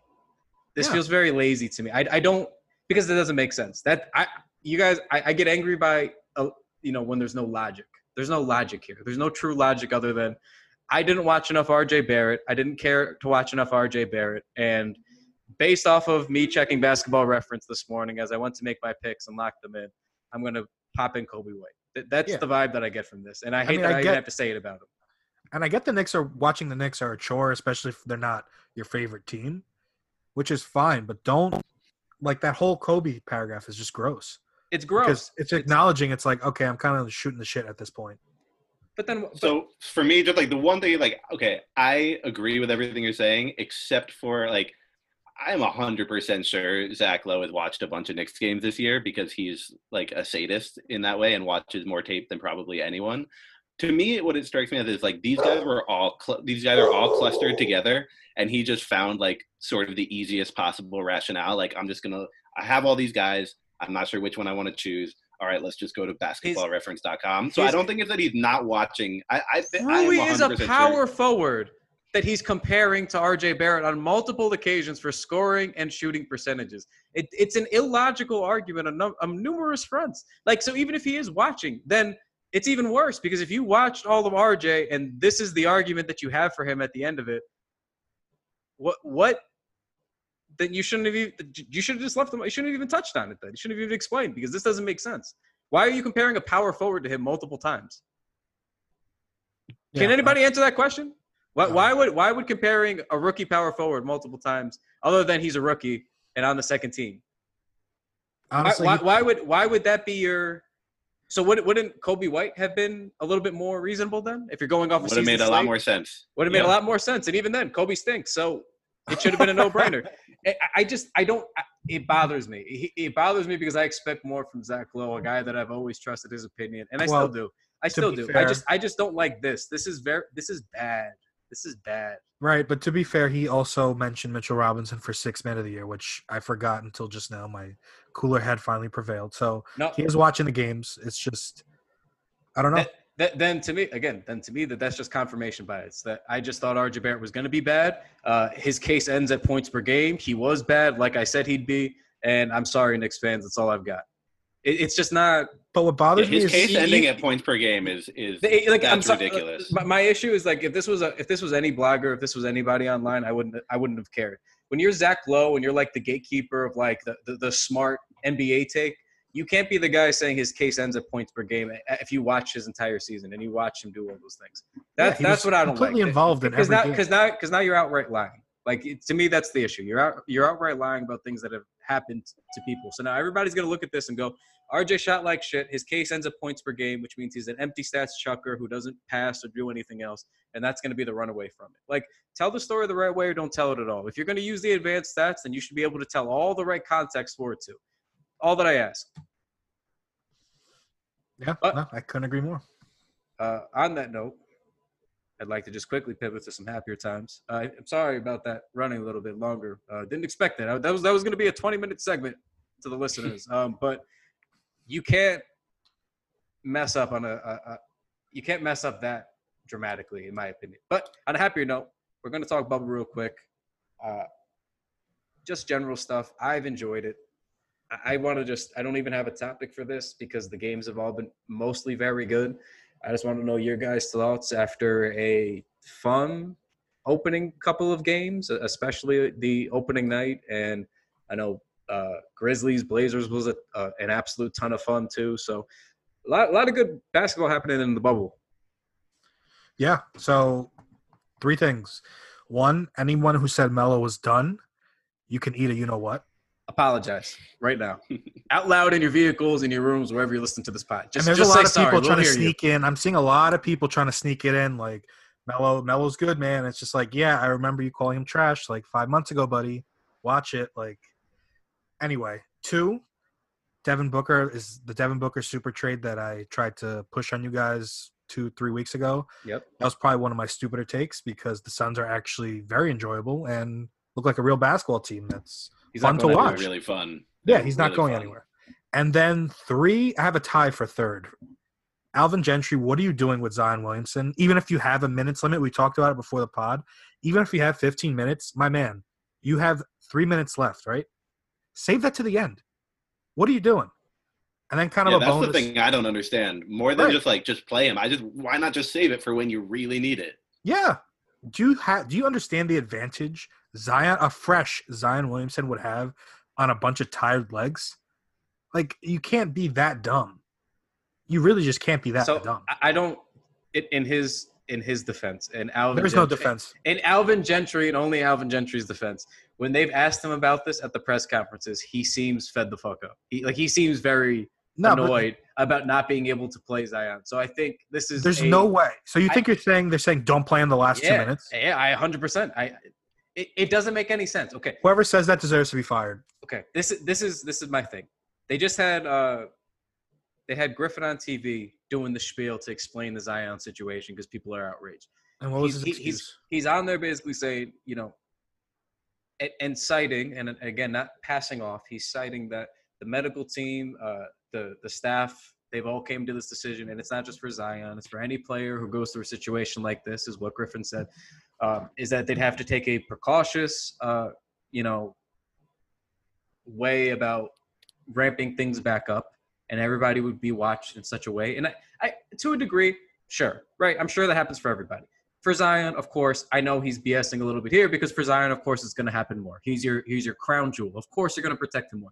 So to me, it made them just sound like, well, our medical team, they put together this really detailed, this good plan, and it's got to go exactly how they said. And, basically they're all just saying, like, that's the science. Like, you guys can argue with science. And to that I say, you can. He's 19 years old. He's built like a Mack truck. The entire NBA conspired to get you guys the schedule that you needed to have a fighting chance to get to the playoffs. The whole reason the Blazers – face LeBron James. The whole reason the Blazers, the Kings, the Suns are even in the bubble right now. So Zion has a chance to get a playoff spot. And you're going to stare me in the face and tell me that when you're playing for meaningful games, the 19-year-old, the refrigerator on wheels, Zion Williamson, he can't play 2 minutes to close the game out.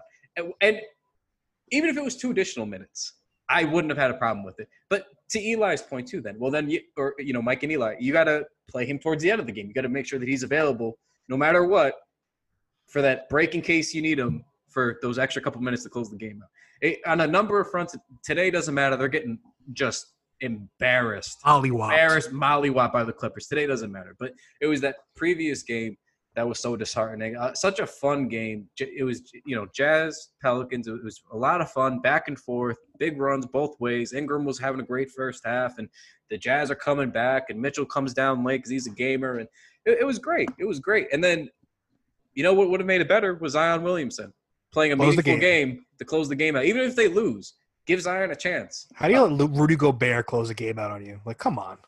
My question is, how does Zion go through an entire, even a 15-minute game without getting a single rebound? That's honestly the part that I don't understand. Like, how did that happen? I'm just so caught up on the minutes, I completely forgot about that. Yeah, I don't know. It's gross, and it's just shove your detailed plan where the sun don't shine, man. Just play the guy. I will say though, on the bubble note, I did want to touch on this because we're going to talk about Melo. We're going to talk about Ja. We're going to talk about all the guys that we normally talk about because we love them and they're a lot of fun. I want to give DeAndre Ayton some shine on this podcast. I'm going to be the guy. I'm going to plant my flag. DeAndre Ayton needs some love. All right? Oh, he's good. He's more than good. He's damn good. He's shooting threes. He's a menace at the rim. We have to start talking about DeAndre Ayton, all right? Nobody's doing it. I know it's not sexy. We're not supposed to give the big men love in 2020. I understand that. He was in the same draft as Luka. We can only focus on Luka. I'm aware, but he has been great. And I understand that they washed the Wizards, which is not anything special with the current situation of the Wizards lineup, and especially without Bradley Beal. But he looked really good, man. And he's been doing this a lot of the year. I know Eli's with me here, but he's looked good. He's looked good, and people got to start giving him his respect. I love seeing him eat the other night. He was just knocking down those shots from deep. He was putting on an absolute clinic all game. I want to see more of it. That kid is good. I'm excited to see what he does. Suns are fun, man. Yeah, but he, Booker, and Bridges are going to get them to the playoffs for the next few years. I like Cam Maybe Johnson not next too. year, but Cam Johnson has been better. Like, everyone gave the Suns shit for Cam Johnson, but he's been a good role player for them. Yeah, no, 100%. And now I want to bounce a question off you guys because going back to that Booker pod, which is probably one of my worst takes in recent memory, Mitchell was brought up as a star. I'm seeing a lot of Mitchell slander on the timeline today, I've seen him called Tony Roten. I've seen him called a couple other things. Do you think he's a number one option? Because it looks like he's on the bad side of Twitter, which isn't always a bad thing technically. He could be. And this I is think this he's the number. Go ahead, Matt. I was just gonna say, look, I think often with young players, like we sort of do with the Ben Simmons and Embiid stuff, when they exceed our initial expectations in such a dramatic fashion, like those guys where they're all stars in their first couple years, we then basically say like, you got to get better again quickly, or else like that's it. And it was like flash in the pan kind of stuff, you know. Like now we got to break the Sixers up 2 years and 2 deep playoff runs in because oh no, Joel Embiid and Ben Simmons, who are so young and so early in their careers, can never work together. It's just I don't know why we're always in a rush to like box guys in. I think he's done more than enough early in his career to show that there's a legitimate chance he could be a top guy on your team. I don't know about like bona fide like a Luka Harden kind of guy, like a top of the league, top of your team, but I don't see why he couldn't just be the best player on like a Dame to a CJ. Like I don't see why there's any reason why if you don't get him another dynamic offensive player that isn't a Rudy Gobert getting maxed out, why that Jazz team wouldn't be a little bit better. I don't know. I think there's a chance. I'm not going to say I'm like 100% confident, but I think ruling it out because he's a little bit inefficient or a little bit streaky early in his career is a little bit tough. We see that he's a pretty good defender. We see that he's a gamer. He's always hustling. He's always trying. I would attribute it more to just still a guy trying to get his bearings in the NBA more than anything else in terms of scaling up to that next level. He's got a big workload. Yeah. He's a young kid with a big workload as soon as he got in the NBA. Sounds familiar. And it's worth pointing out, like, that team is in such bad shape. Like, it is not doing him any favors right now. Like, I agree. I agree completely that we have a problem with when people are good, we expect them to then be perfect. And if they're not, we tear them down. I do think that, like I don't know, we saw – I don't know if you guys saw the thing on Twitter going around the other day that was sort of calling him a superstar on the level of, like he's not – They call him Wade. Compare him to, but yeah, he is not D Wade, and he's not by a long shot D Wade. Look, I understand it, okay? But at the same time, again, I think we let like the trendy when he has a bad game or a bad night, like we have to shun him away from what's overall a pretty good year that he had. Like, well, so here's the thing for me, like 24, 4 and 4, 45 and 30, almost 37%, 85 from the 37% from deep, 86% from the line. Like, are we really going to split hairs and be this annoyed about that career? Like, we got to call this guy out this early in his career for that. For me, so you called him the Dame to a CJ. I kind of see it as, I think that if you want to be like an actual contender, like I think he's more CJ than Dame, which is not an insult because I think CJ is probably like one of the most underrated players in the league and could definitely be like a number one on a pretty good team. But I do think that with Mitchell, you are going to need someone there who can be, if not the primary scoring option, then at least like a really solid secondary scoring option. Like I think just having him and Gobert doesn't do him any favors because Gobert is not a scoring option, and they don't really have that second guy. Like Conley was supposed to be that guy, Bogdanovich was supposed to be that guy. They didn't really get the balance right. I do think you're going to need to put a really good – if he's going to be your number one, then the number two has to be really, really good, I think. The reason I said – but that's not to say he can't be that. The reason I said Dame and CJ is because not that I think that they're all that close, like on the grand scheme. It's just when you look at what they do for the team, it's like, oh, yeah, Dame's definitely number one. But, like, we know they're nothing without CJ too. Like, they're putting in tons of work. And it's like it gets to that point where it's like, yeah, like CJ goes off plenty throughout the season to help carry them to wins. You know what I mean? It's like it gets to the point where it's like you can so you sort of get in that flip-flop territory. Whereas I feel like you can't have that with Rudy Gobert. You can't have that Rudy Gobert takes over one night. It's going to be Donovan Mitchell takes over every night. And I will say this is my last Donovan Mitchell point because I want to hear what Mike has to say. Again, this is a guy who we're determining isn't going to be a number one or it's already over for him. He's improved his shooting every single season so far. Every single season. He went from 43% to 45 this season. His three-point percentage went from 34 to 36, almost to 37 now. I mean, the rebounding has gone up. The assists have gone up. What are we doing here with the Donovan Mitchell discussion? Because the way that everybody makes it sound is that everything is down across the board, or I mean, do we need him to be 50, 40, 90 this season in his third season?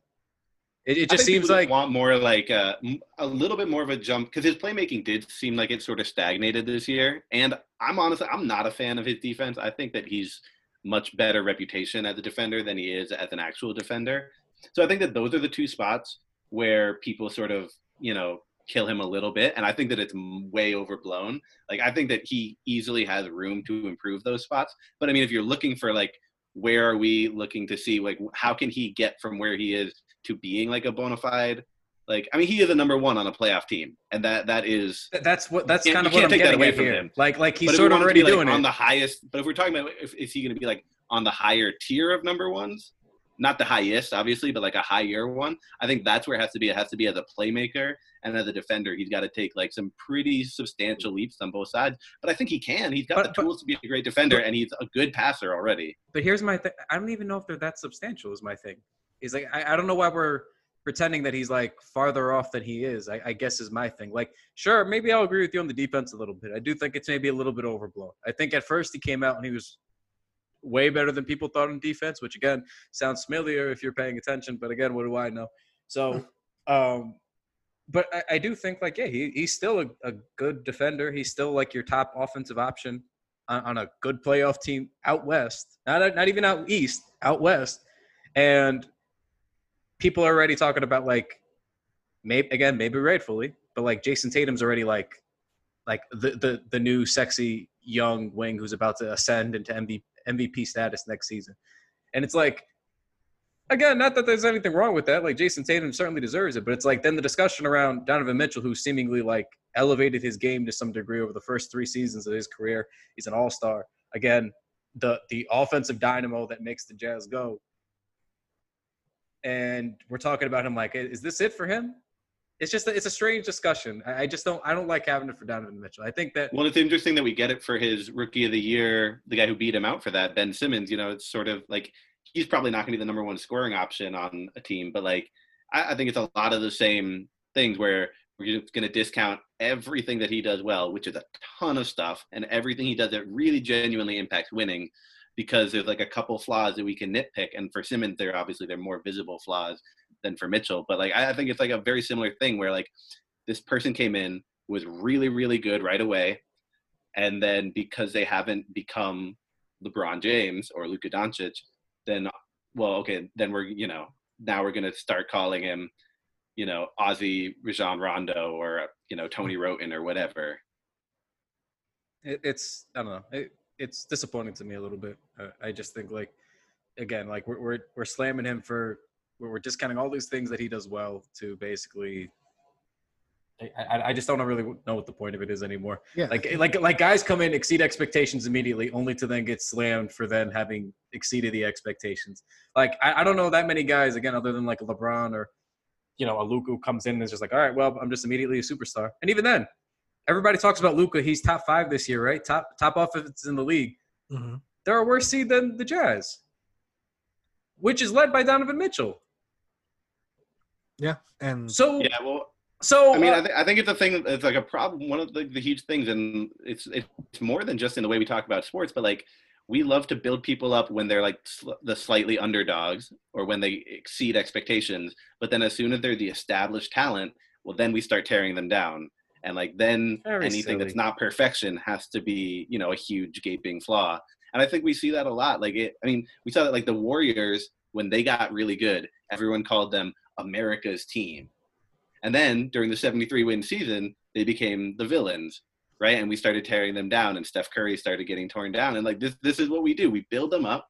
And then once they're built up high enough, once we put them on that pedestal, well, then we rip it out from under them and we start hating them because they're too good. Very sad, one all-star appearance, 20-point scorer every year in the league. So what are we really complaining about? I don't know, man. All hope is lost for him, I guess. As we sit here in our poverty franchise. Yeah, it's amazing. It's the same thing with the Zach LaVine. It's like, yeah, I'm in the school of thought that if you're going to be really, really good, like championship level good, you're going to need a very dominant wing player, which Mitchell isn't. The thing, though, right, is like it makes sense in certain contexts. Like I think, for example, right, it was unfair a little bit to Devin Booker the first couple of years, right? But Devin Booker, at least you can try to like make that argument. Like, okay, he can score, but the Suns haven't been successful. The roster has stunk, but they haven't been that successful. Like he really needs to start proving it. Okay, so then they go and get him some vets, and now they're starting to get in contention. But like to me, that's a guy who like you can at least, even if it's a little unfair, you can't really scoff at it when people raise those criticisms because you're like, okay, well, okay, it's fair. It's fair. We haven't had enough team success. We haven't seen enough out of him. Maybe he's got a little bit more growth to go. But then it's like, then Donovan Mitchell, it's like, all right, well, they're in the playoffs all the time. He's starting almost every game. He's, like Mike said, 20-point per game scorer right off the bat. Good defense right off the bat. You know, at least league average from deep. We're almost right off the bat. It's like, I don't know what, like, I don't know why, like, everybody needs to have a teardown phase. I don't know why everybody can't just sort of slowly ascend on their own. It's a very strange dynamic that we have with a lot of these players. It's just it's not fun, man. Just enjoy Donovan Mitchell. I feel like it's just to bring this full circle from RJ to Mitchell. It's like scoring doesn't matter anymore. It's like last time I checked, that's the most important thing in basketball. Is it not? I still love that the scoring doesn't matter thing for RJ Barrett while you ignore that he was top 5 in all the other categories. Like that's my favorite. I want to leave the people with that with that part on Zach Lowe. The argument for RJ Barrett ends at his points per game, despite that he was in top 5 in virtually everything else in assists and rebounding, steals, scoring. It begins and ends with his points per game. Zach Lowe, ESPN. Yeah. So on that note, that is our pro RJ on the All NBA rookie second team argument. Not even first team, second team argument. So I hope you guys enjoyed that. You should. Wait. Before we leave. Oh, what? Kristaps Porzingis played well, guys. Just accept it. He did. I just want to leave it on that. Nothing more. So I will say, and Eli, I want to hear your thoughts quickly on this, but this is between me and the listeners real quick. About a year and a half ago, we had an emergency podcast about the Kristaps Porzingis trade. I was very angry about it, and my mentions were flooded with why the Knicks made the right move and why I needed to move on and get over it because he's always going to be injured.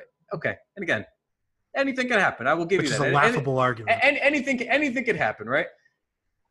But like, for the love of God, guys, just admit that the trade was bad. Just admit it. I'm not saying that. I'm saying that nothing can be salvaged from the trade, that not a single pick was going to work out in any capacity, although I personally believe it won't, from the Mavs picks, okay? But please admit it. Like those whack-ass Dennis Smith Jr., I love Dennis Smith Jr. I believe in him as a prospect. It just has not worked out yet. He has not been good enough, right?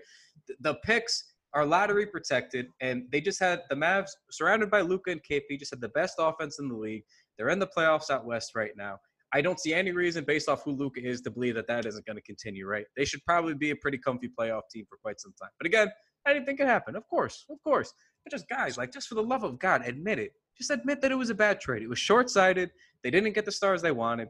It imploded. Everybody wants us to move on, but you guys yelled at me a year ago, and I want apologies. Just say sorry. Just say you were wrong. Just say the trade stinks. That's all I'm asking for. I'm not happy about it either. Yeah, I'm with you, man. I've actually been on the record. I've been on the record as saying that this could be like the most disastrous trade that the Knicks have ever made, which considering how many disastrous trades, like, and it's not just about what they got back. Yes, you could magically hit on a LeBron James at 26 with the Dallas pick and everything looks good. Those odds are so low, but it's not just about what they got back. It's about the process, and the process of that trade was horrendous. What they got back, when they did it, how cocky they were about getting 2 players who were like the 2 like most flighty and indecisive players in the league. Everything about that trade was disastrous. And I get that Knicks fans are like really salty about it, and they just want to pretend that he's going to suck forever and that, oh, well, he's got bad efficiency. So that means that his 39, 15, and 3 threes, which, hasn't been done except for like, I think Giannis and Harden are the only 2 people to do it in the last 5 years. Like, it is an absolutely devastating move that set the franchise back so much. And the only reason that they had to do it was to get rid of the terrible contracts that they signed. So it's disastrous moves compounding on disastrous moves. So people are like, oh, well, they had to get rid of Tim Hardaway Jr. they signed Tim Hardaway Jr. You don't get credit for doing a bad move to clean up your earlier bad move. I'm sorry. Oh, Yes. And then you say, okay, well, he didn't want to be here. The team alienated him. That is not an argument in favor of the front office. Like, you have to make it work with your star player. That's why you draft star players, is so you can figure out how to make it work to create a winning team around them. And lastly, the Knicks had all the leverage. For the love of God, I don't know how many times I need to make this point. Just because he demands a trade doesn't mean anything. You make him sign that qualifying offer. He's 7'3". He's 7'3", coming off an ACL injury. No And the player, closest thing you had to a healthy franchise player. No healthy player has ever turned that max down, Mike. And this is And your you can just closest promise thing. him a sign and trade if you have to. Just promise him a sign and trade. But even still, okay, 7'3", sir, coming off the ACL tear. You really don't want to be here that bad. Who can pull it from half court? You're gonna turn down 150, or even if we don't offer you the max, you're gonna turn down 140, 130 million, whatever that max-ish thing would have looked like. Okay, then turn that down. Take the qualifying offer coming off an ACL tear. See how that goes for you. Yeah, okay.